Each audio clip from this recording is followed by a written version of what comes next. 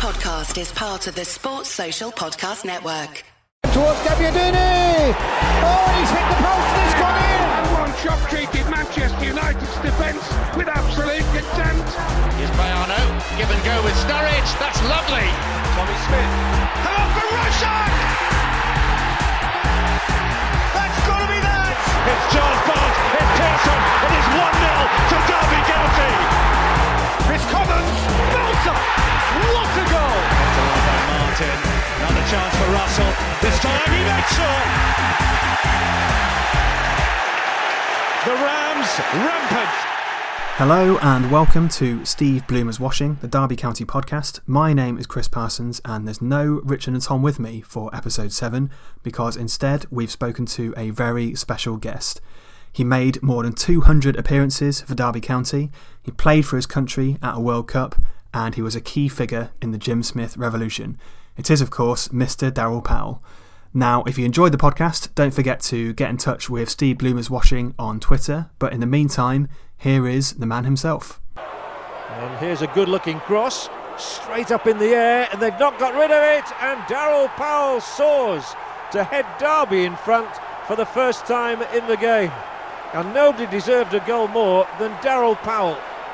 Darryl, how are you? I'm very well, Chris. Yourself? I'm not too bad. It's great to have you with us. For those fans who haven't kept an eye on your career since you retired, what is it you're doing these days? Within 3 months of retiring, I helped somebody out, move a couple of players, and then within 12 months I set up a sports management company and have been doing that ever since. So you're now you're a football agent, that's right? Correct. I think they've changed the terminology now to intermediary, but I use the term agent as well. It was around 2006 that started, wasn't You it? probably know more than me. I stopped playing around then, and then after a few months, the first deal I actually did was Marcus Tudgay, moving from Derby County to Sheffield Wednesday. Did that with a friend of mine, and then within a year set up my own company and was off and running. That's fascinating. And we'll get to all of that sort of a bit later on. But in terms of all the Derby fans who listen to this podcast, remember you from your time at the club around 20 years ago. I've got a stat for you here, Darryl. I don't know if you remember, but you actually hold 2 club records at Derby. I'm worried now. Do you think you know what they are?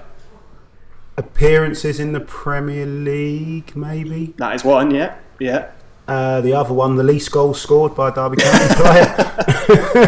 It's actually, you're right with the first one. So according to the Premier League website, you made the most appearances of any Derby player in the Premier League. Do you know how many that was, on top of your head? Oh, I've got no idea. It was 170. It's okay. Ahead of Jakob Lausen, 137, Mark Poom, 133, Dean Sturridge, 128. You were also involved in the most Premier League wins for Derby with around 50. Exactly 50. I love that. It sounds good, but I suppose if you've made the most appearances, be a little bit disappointed not to have the most wins. Fair point. Yeah. But before that, you were a regular starter in the Jim Smith team, which got promoted in 1996, and then also in that team between sort of 96 and 99, which arguably the best team that Derby have had in the past sort of 20, 30 years. Really, they finished 12th, 9th. And 8th in consecutive seasons. You must remember that period of your career quite fondly. It was fantastic actually. I remember moving to Derby and I had a few other offers at the time. I decided that Derby was the right move for me, and it was a real transition for the football club because if I remember rightly, Derby had spent a hell of a lot of money in the previous maybe 4 or 5 seasons and bought a lot of big names. They moved those out and brought in a young group that nobody ever knew. And it took us a little while to click, but once we clicked, we were off and running. We were a strong unit mixed in with a couple of experienced players. From my point of view, I remember that Derby team. When they got promoted, they finished second, and then they were in the Premier League from '96 till 2002. But in those early days, that team was, compared to the team now, which is entirely British players, it was really cosmopolitan, wasn't it? Because you had sort of Croatians, Estonians, Costa Ricans, Argentinians. Jim would really take a chance. He obviously had a good scouting network. He probably had good friends who were agents who had good contacts, and he would take a chance on a player, and he would look at players. And I would imagine Steve McLaren was also very, very, very good in that area as well. But one thing with us at that time, I think we were a very forward-thinking club. We're very advanced technology-wise. We were doing stats way back then. Really? After every game, we would do stats. We'd have the pro zone, that sort of thing. We'd have the pro zone, and we would talk distances covered, touches of the ball, areas you passed the ball, the lot. And I think we were. I would say we were probably the first club in the country to get going with that. Yeah. In a big way. I mean, Derby were a mid-sized team around that time, but to finish in their first 3 Premier League seasons, 12th, 9th and 8th, I'm sure in one of them that Derby almost got into Europe, didn't they? Yeah, 5 points off. I think we were doing really well, and once we accumulated the points, we kind of dropped off. And when you look back, on the beach. It's disappointing when you look back. And when you're young and you're in the middle of it, you don't quite see it like that. But I think even the season we got promoted, we were disappointed that we never won the league. We were charging along, and then I think the wheels fell off around March. I think maybe we got the jitters or a few injuries, and Sunderland won the league that year, but we felt that we were the better team. I can remember going on holiday that summer. I think Sheffield United might have come down that season. The Sheffield United players were there, congratulated us on going up, and then said, we'll see you back down the following season. And but we had a group of players that had real strong mentality, and we really believed that we would do well, and obviously we did for a period of time. When you got into the Premier League, from the way I remember it, it felt like Derby could really sort of compete with anyone on their day. I mean, between those years, Derby did a double over Liverpool, beat Arsenal, Man United, beat Chelsea. Literally, if Derby turned it on at that time, all the top players teams, they had, we could compete against any team in the league, even the top teams in that league. And I can remember the first season, and I can remember when Manchester United came to us with a youngish team. I think we drew at the baseball ground. Maybe that also helped us, the fact that we stayed at the baseball ground for an extra season. But mentally, the group was very, very, very strong. And then Jim brought in Igor Stimac in the championship season. Yeah. He was just in a different level mentally. And what do you mean by that? He was just so composed. He just had so much belief in himself, in what he could do, and then we were relatively young, and our group. Did that rub off on the likes of yourselves? For sure. And that summer, 96, we signed Asanovic, and I remember watching him in the Euros. They played over at Nottingham Forest, and I can't remember who they played against, and I watched him and he was fantastic. And then you knew that you had to raise your level. If you wanted to be a part of things going forward, you had to raise your level. And I think we all did, and we all fed off each other, and we all contributed. Now, there was a lot of great results in that period. As I said, Derby did the double over Liverpool in 99, I think it was. Obviously beat Man United at Old Trafford. Are there any games from that period that stick out in your mind in that Premier League spell? As a kid growing up, I liked Arsenal. So that first season, playing at Arsenal, and you scored there, scoring at Arsenal. So that sticks out. Getting my nose broken in the same game at Arsenal by my own teammate Sturridge. I think he kicked me in the nose. And then even to the point of remembering when Vieira shot to equalise, took away my thunder a little bit, and I can remember the ball whistling past my ear, and I couldn't get my head across to block it. So I would say that game in that period would really, really stand out for me. Dean Sturridge scored an absolute screamer in that game. Dean at times did some ridiculous things. When you look back at it, some of the stuff he did was incredible. That's a great period in your career. Mm-hmm. And then summer of 98, you're off to France for the World Cup. What was that like? Yeah, Dion Burton had been called up to the Jamaican squad. Paul Hall, who I think at the time was at Coventry, had been playing for Jamaica, and Paul played with me at Portsmouth. And my agent at the time was doing a lot of work with the Jamaican Football Federation. So they invited me in for training and I would say a trial match. Might as well say a trial match. That's in effect what it was. And I enjoyed it and did well and got in the squad and was off to the World Cup. The World Cup was a fantastic occasion when you had finished and come home, because when you're actually in it, it's just a whirlwind. It's like it's your job, so you're focused on your work. We were very isolated. We were away from everyone and everything, and press, media, and all that. So it wasn't until you came back and you look back at it, you realise what you were in. Actually, the thought of playing against Croatia and Argentina, and I was suspended for the Japan game, didn't give me any fears, because I actually felt that even at that time, the league we were playing in the Premier League week in, week out, I felt if you could compete in that league with the best clubs and the best teams in that league, we should be able to compete on the bigger stage. In saying that, I know Jamaica, we didn't have the biggest players, but it didn't hold any fears for me. End of the day, it was a historic moment for you, wasn't it? Fantastic. It was the first and only time Jamaica have ever played in a World Cup. Correct. So what was, when you were there and you're playing against the likes of Batistuta and Ortega, and it's Croatia in your group as well, wasn't it? Yeah, Croatia. So did you play against Igor? And played against Prosinecki, played Sanovic. We played against them. Croatia, we should have actually got a point from. Really, we had a really good opportunity come to Dion when I think we were 2-1 down to equalise, and I think we would have got something out of that. And then the Argentina game was the bittersweet moment for me, because actually the game, I started that one, played 45 minutes, got sent off pretty much on half time. I felt that in that first half of that game I played well. Was tired though. I can remember being tired. Who was it in the middle for them? So Cambiasso? But I had to do a job really on Ortega, so I got 2 yellow cards on Ortega. And I'm sure you're not the first or last person to. Oh no, certainly not. Well, Beckham had it in the same World Cup, didn't he, against Argentina? Yeah. So I can just remember he was clever, and for that time, they were fouls. Were they bad fouls? No. Was he buying them? Yes. I suppose today, if you breathe hard, it's a foul. But I was really disappointed, and really, I was fuming half time, because it was 1-0 at half time. We went on and ended up losing that game 5-0. I remember. And I took it personally that a lot of that was down to me. Would we have got a point against Argentina? Probably not. Would we have put on a good show? I think so. But when I look back, it brings a smile to my face still, because it was still historic. It was still an appearance in a World Cup. When you look back on your career, how does it compare to sort of playing at sort of Old Trafford and Anfield and against the likes of Vieira and Keane? How do you compare those two experiences? It was different. It's completely different. I felt that as much as other people looked at it and said, "You guys are in the Premier League. How did you do it?"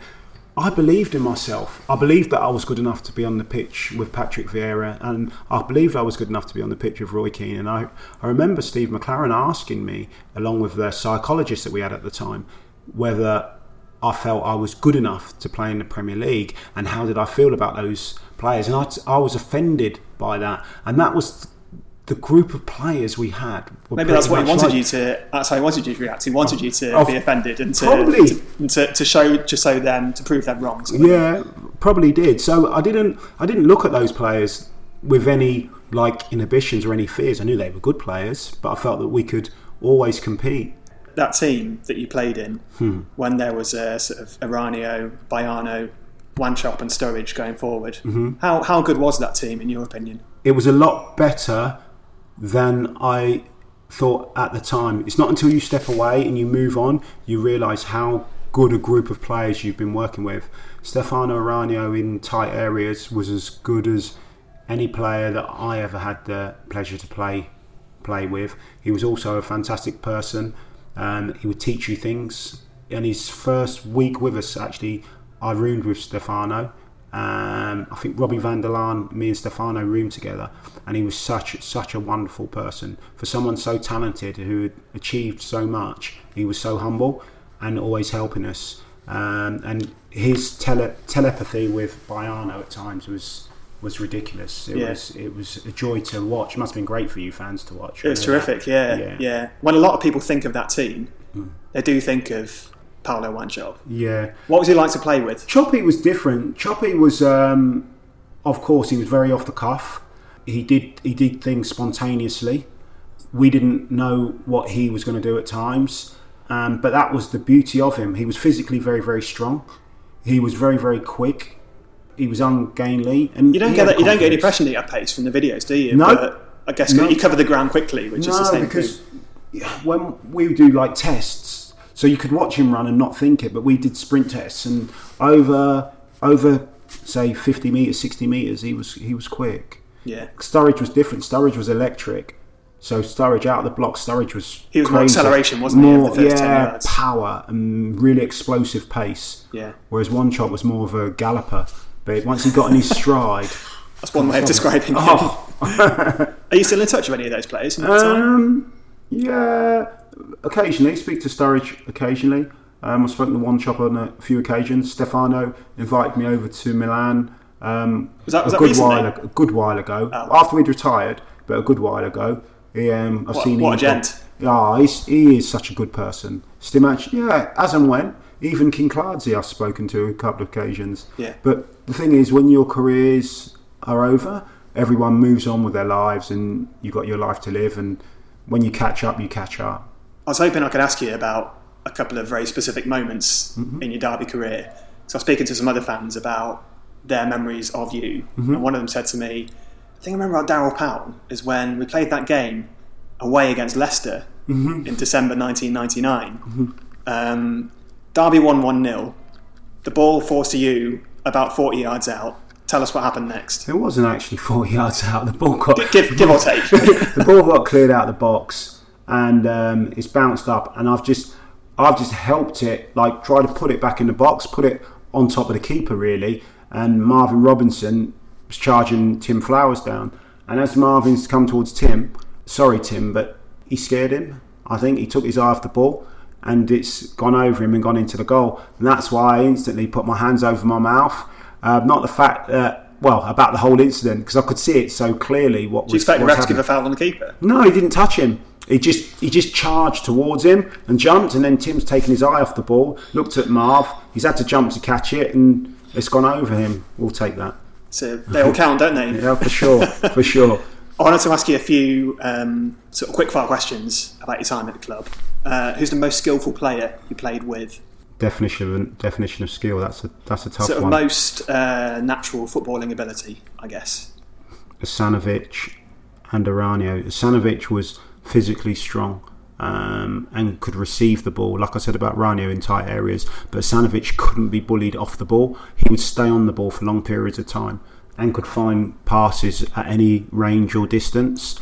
Stefano just is telepathy. How he saw things so quickly, how he shifted the ball so quickly, was also, those two were the top players. King Clardsey come at a later stage, and he was a good friend of mine, and he had an ability to go past people. You may all laugh at me here, but Messi-like in the way he just sort of dropped his shoulder, the way he moved. He didn't have a particular skill, but it was just his body movement that did it. I don't think that's an unreasonable comparison. I mean, in the people way, who watched him at the time, he could change direction so quickly. Yeah, the way he moved was so good, wasn't it? Yeah, without doing a trick. Where you watch a Ronaldo, it's a trick, and it's you can see that he's a top player, but it's a trick. Whereas with King Clardsey, it was skill. It was just body movement. It was so good. But in terms of the contribution to our football club, it would have to be Aranio and Asanovic. Who's the hardest opponent you played against? There's a few players I can mention. I remember having a real good pre-season the year that we played Sampdoria in pre-season, and that last game I played against Veron, and I had an absolute beast, and he had me all over the place. Him and Montella, they had me all over the place, and I think I didn't recover till December. I think Gianfranco Zola playing against Chelsea, and then if we're going to talk about the two titans, Roy Keane and Vieira, for me, the harder opponent for me was Patrick Vieira. I just felt that he was that bit taller. He had that more rangy, maybe technically a little bit better. Whereas Keane, I felt, was more the leader, more of a leader. It's more his influence, wasn't it? Yeah, influence on his team and on his peers. What's your favourite away ground that you played at? It was Highbury, just because as a kid, that's where I always wanted to go, and I watched Portsmouth there a few times in cup competitions, and I always wanted to play at Highbury in a senior game. What's the worst away dressing room you ever had the pleasure to use? At the top level, it was Bradford, and I think that was closely followed by Barnsley. In Bradford, we couldn't get a skip in the change room, and I'll say Bradford just because at that time Bradford were playing us in the Premier League. I'm sure that I've played at small grounds and lower league clubs or non-league grounds, but you expect things to be a little bit different. But when someone's competing with you in the top league and you can't get the skips with the shirts in the changing room and all the players, it's not the best. I wanted to ask you just finally for this first segment about Jim Smith, because he brought you to Derby in '95, and you previously played under him at Portsmouth. Was that right? Yes, correct. You must have been sad to see him go when he lost his job or did he resign? I can't remember. When he left the club in 2001. I don't know if sad's the right word, because when you're in it, you're all focused on your jobs, and we had been here as a group a long time, and Jim had done wonders for Derby County Football Club, but it probably was the right time. Maybe even if it was a season earlier, would have been the right time for Jim to move on, and maybe even myself in terms from a professional point of view, because I think everything does have its lifespan. I was actually surprised that Jim signed me at Derby, because I was a young player at Portsmouth under him, and we had a really, really good young group. Didn't actually know that he liked me as a football player, because he just used to hammer me day in, day out. So when I heard that he wanted to sign me, it was a bit of a surprise, but it was an easy decision in as much as I knew what he was about. What's the sort of the one game that when you think about your time at Derby, what's the one game you sort of remember first? Arsenal game. The Arsenal 2-2. I remember going to Tottenham as well in the first season, going to White Hart Lane and just seeing the big screen up and how nice it looked, and actually playing the game and how comfortable I felt in the game. So it was it wasn't a case of feeling, oh my God, these players are so much faster and stronger than me. You along because of the belief that the squad had and you had, you felt you could compete at that level immediately. Yeah, for sure. And obviously that was proved in the fact that they finished 12th. So. Yeah, it's true. We will talk. Well, I'll ask you a few more questions in the second part. What you think about the current team and what they need to get promoted. If you have enjoyed the podcast so far, please do follow us on SoundCloud or subscribe on iTunes, and we will see you after this. Powell again. There's Villans. Asanovic. Daly! Derby have equalised. Taking it from the right, nice in-swinger. Up goes Robinson, doesn't clearly get the header. Leicester to get it out, Powell returns it. It's dropped, it's in! It's in! I think it might have gone straight in. Oh, wretched defending by Leicester, and Flowers very much at fault. I think it might be Darryl Powell all the way. Welcome back to Steve Bloomer's Washing, the Derby County podcast. We're here with Darryl Powell. You enjoyed it so far, Darryl? It's been very good, Chris. Going back down memory lane. Yeah, had to wind up the brain a little bit. You told us in the first half that you now work as a football agent since retiring in around 2005. How did you get into it? Because if you don't mind me saying, it's quite a bit more of an unusual career decision, given that most players go into sort of punditry or coaching. It certainly was very different then, because we had to take an exam to get the licence, and the exam's notoriously tough.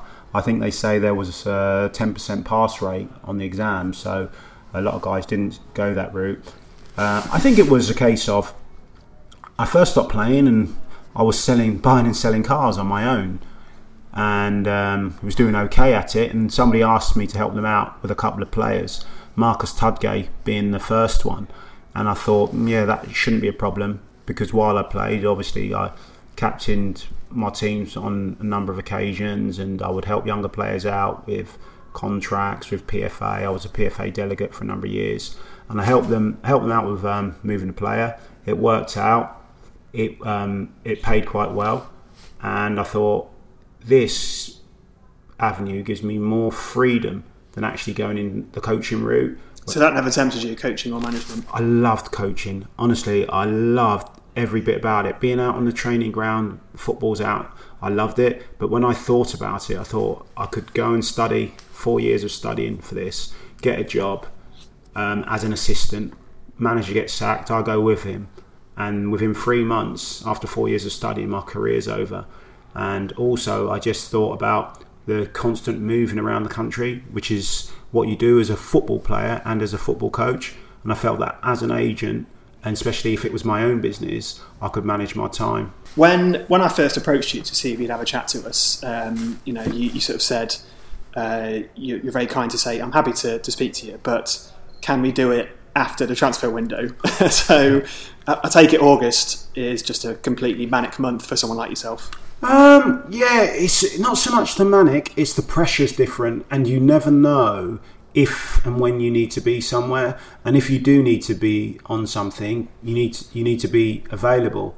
So it wasn't the time, and my mind certainly wasn't on it, and I had a few things to sort out then during that month, and it was good just to get that out of the way. I completely understand. Don't worry about that. I was just so the end of August. Is it just the phone's constantly going off? And how busy is it? I've got a group of about 20 players, so it's not so many. Whereas the big companies actually have hundreds of players, and I could imagine it's constant. But I had 2 or 3 things that were on the go, so obviously those are high pressure situations. So I just had to be available for those.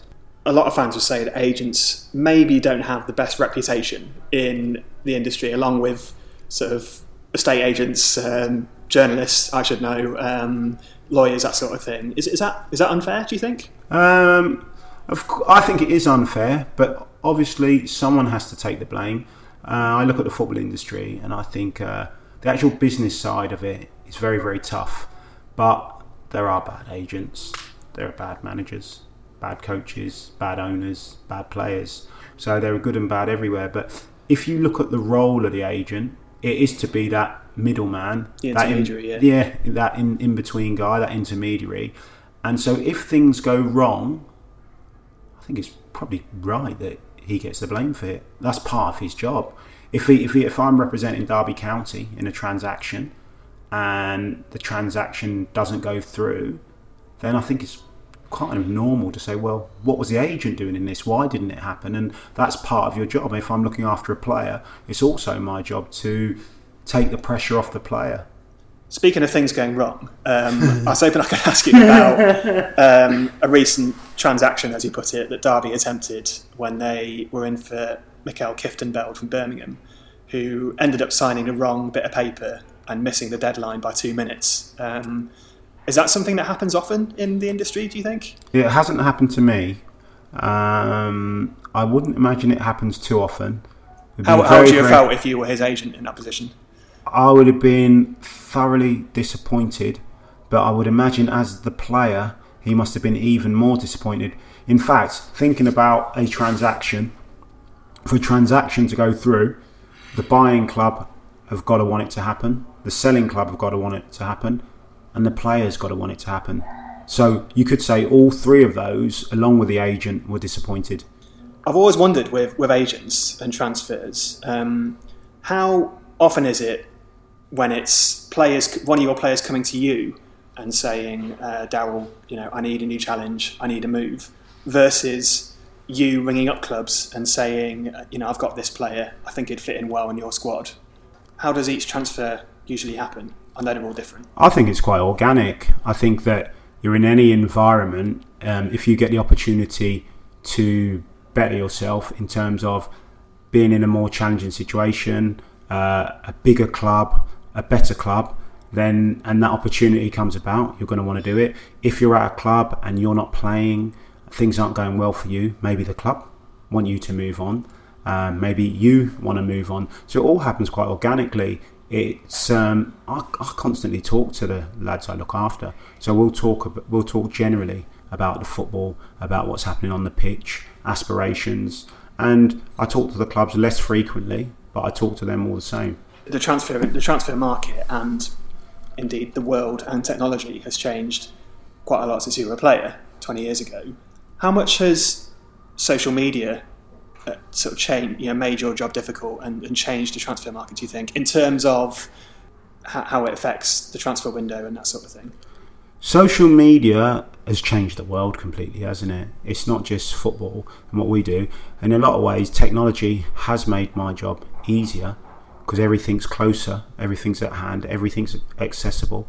But at the same time, you have to be a lot more careful in what you say and what you do, because the moment you say something wrong, which we've all done, we all make mistakes and we all will in the future, the moment you do that, it's out there. And it's there for good, isn't it? And once it's out there, you can't take it back. Yeah. doesn't matter if you delete it 2 minutes later, someone's always got a screen grab, haven't they? Yeah, it's out. Yeah. Once it's out, it's out, and that makes it difficult. I feel for the players in that respect. Do you have to instruct your players with a code of conduct on social media as in to stop them, I don't know, tweeting about wanting a move or something? Or what you find now is that most of the football clubs, 90%, maybe more, are really, really good at that. And they have that media training from very young. They have that social media awareness very, very young. And obviously, it's something that I'll talk to the players about. But the clubs are really, really on top of that kind of stuff now. Yeah. And players have to be aware of their duties in that area because it's such a precarious area. Do the players ever come to you and say, after a bad game, and react to what's said about them on social media? Or do they tend to ignore it in your experience? My lads, we don't really talk about social media so much. We'll talk about performances in games or how they felt in games or what the manager thought they did or expected of them, and then they'll ask my opinion on their performance. And sometimes as well we talk about the psychological part of it. So it's more a conversation about how they're doing. We don't really have the chats about, oh, the press have done this in social media. This would be something for young players, and something I'll say to them quite early really is don't get caught up in reading the press, good or bad. Concentrate on what you've got to do and apply yourself on the training ground, and your manager will tell you what you've done right, what you've done wrong, and if you want my opinion on it, I'll give you that. Now, you were actually involved in a transfer involving a Derby player recently, were you? Your Lee Grant's agent. That's right. How did that move come about? The move initially, Lee was not playing at Derby, and a few other clubs came in for him, and then Stoke came in to take him on loan at the end of, I think, the summer 2016. We did a deal for him to go there on loan till the January. And Lee went in and did really, really, really well. There was no way that he was going to come back to Derby. I think everybody had agreed that, and it was just about getting a fee that was right at the time. I think in the end it worked out very, very well, the deal for Derby County, because Lee had done so well on loan. It worked out very well for Stoke because they got a player that they were able to buy that had proven he had Premier League quality, and it worked out well for Lee and myself. I just wanted to ask you finally about the current Derby County team. You played in a team that got promoted to the Premier League. What do you think this current squad are missing? Because they've been trying for 3 or 4 years to go up. That's for Gary Rowett to work that one out. It's really, really hard. I think what's been difficult for Derby is that there's been so much pressure on them over the recent years. It's a very big club at the level. They have a really good owner in as much as he is really willing to put his money out there, which brings on a different type of pressure. I think they've had a real turnover of managers, which makes it difficult. Maybe a little bit of energy in the middle of the park, power and pace up front, but it's not so easy to get. And as we're seeing week in, week out, the Championship's highly competitive. You mentioned Gary Rowett there, who you played alongside, of course, for 2 or 3 seasons. When you played together, did you have him pegged as future management material? He had a strong mind. He had a strong character. He certainly had an opinion and an idea of what he wanted. So I could have looked at our group and probably said 6, 7, 8 lads in that group of 20 players that had the potential to be in management, and I wouldn't have discounted Gary. Well, Wanshop and Steamach went on to manage their countries, of course, didn't they? There you go. I'm sure there's 1 or 2 others that I've missed in there. Just finally, do you still look out for Derby's results along with your other clubs? Or Derby and Portsmouth, I check the results. I must say that I don't get to the iPro too often. I concentrate on the guys that I look after and represent, so I get round to their games more so. But I'll have Derby's results in and Portsmouth's results in just to see how they get on. But I can't say that that's where my focus is. My focus is on the players I look after now, as sad as it may sound, and their futures. Darryl Powell, we'll leave it there. It's been great to talk to you. Thanks so much for your time. I'm sure loads of Derby fans are fascinated to hear from you again after all these years, and all the best for the future. Thanks very much. Thank you very much, Chris. Appreciate it.